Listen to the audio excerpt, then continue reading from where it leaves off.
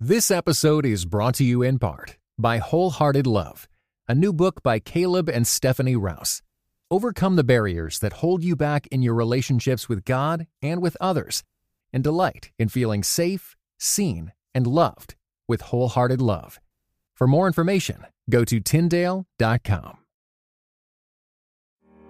Welcome to today's mini episode on giving your spouse the benefit of the doubt. My name is Daniel Im. And I'm Christina M. So, raise your hand if you hate your spouse.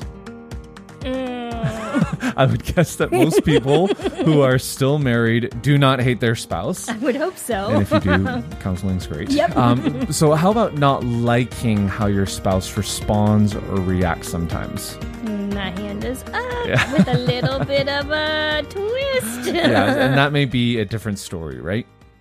Early in our marriage, we knew how much we loved each other. Like sickly, over the top, head over heels in love with each other. Y'all, we could not keep our hands off each other. Yeah, still today too. Yes. But like in a sickly, newlywed way. You know what we mean. Yeah. We wanted to spend every single waking moment together. Ah, young love. But there was something that we were not so great at. Do you remember what it is, Christina? Oh, I sure do.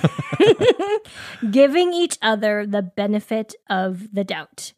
While we knew we loved each other, somehow we didn't know, or at least didn't act like we knew we were for each other. FOR, that we were for each other. We assumed the worst of the other person sometimes, even though we knew how much we loved each other. So on our first anniversary, we celebrated by going to New York City. We didn't have an abundance of funds for the trip. Which means saying we're poor. We were poor. Yeah, very much so. So we tried to save money wherever we could, and one way we could do that was walk everywhere instead of spending a few dollars each time taking the subway. Y'all, we walked like 90 blocks a day. And in the middle of Manhattan is where it went terribly wrong. We had just eaten dinner in Chinatown and we were going to walk to Times Square. And as we were along our way, I was like, Christina, you know what'd be fun?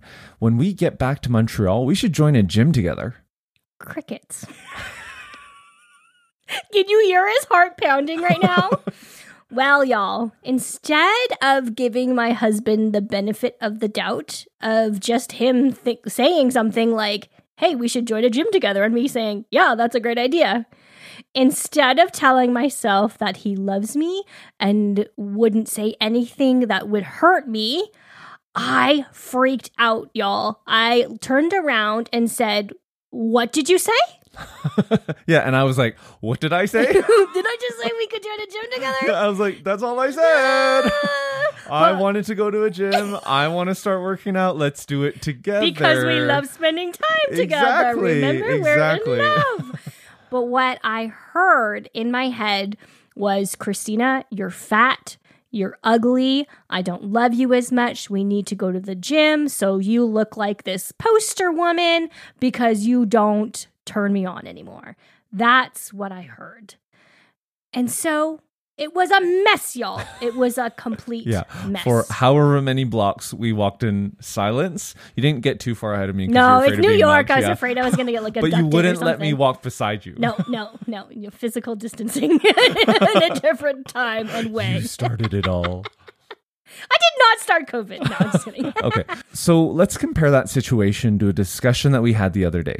We've been working out pretty much every day since being home during the pandemic because we just feel better about ourselves, y'all. We're not walking as much and doing all this stuff. So to feel better and to make sure that we're staying healthy, we work out. Yeah, so before bed, I looked at you, Christina, and I was like, Christina, I'm so proud of you for being consistent and for working out every day for the month because before this pandemic, you were in a funk and you were just not as motivated.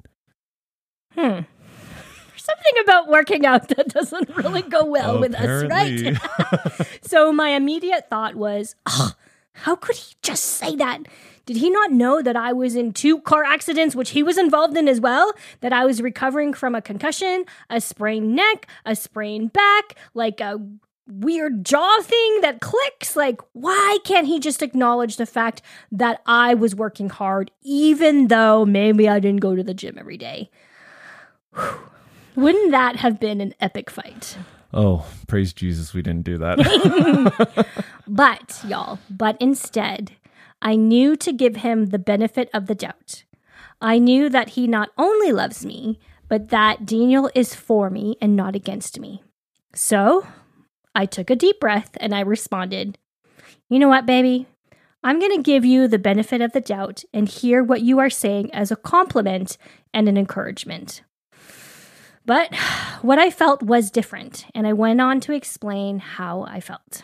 And that was helpful for me to hear because honestly, just like that comment in New York, that's all it was. I was honestly... No, like underneath anything, right? Not at all. I was just trying to encourage you because I was so proud of the fact that you were just incredibly consistent and how you were actually motivating me to work out. And that's all it was. So, did y'all see the difference? The power of giving your spouse the benefit of the doubt. So the next time you and your spouse are having a discussion and your spouse says something that feels hurtful, perhaps start with giving them the benefit of the doubt. Remind yourself that they love you. Remind yourself that they are for you and not against you. And then, after taking a deep breath, ask for clarification.